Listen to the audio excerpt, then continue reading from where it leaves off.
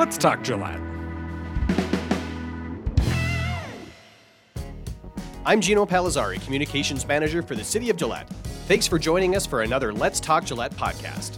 The next City Council meeting is on August 3rd, so it's time for us to take a quick look at the agenda. The Council will consider 2 catering permits, both requested by Grinners.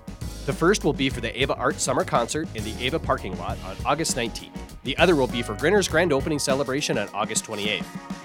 Then the Council will accept improvements to the kitchens at the Yes House. The City assisted with financing for the project through a Community Development Block Grant. And finally, they will look at the purchase of 6 new vehicles for the Police Department. These purchases will be to replace vehicles that need to be taken out of service because of age and/or mileage.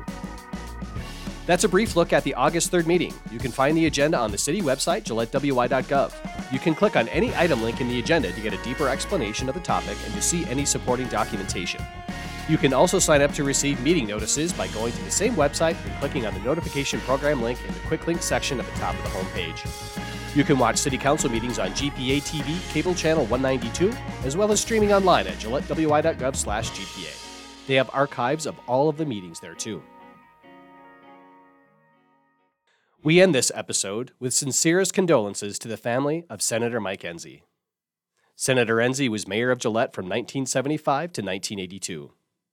He also served in the Wyoming House and Senate before he was elected to the U.S. Senate in 1997 until his retirement in 2021.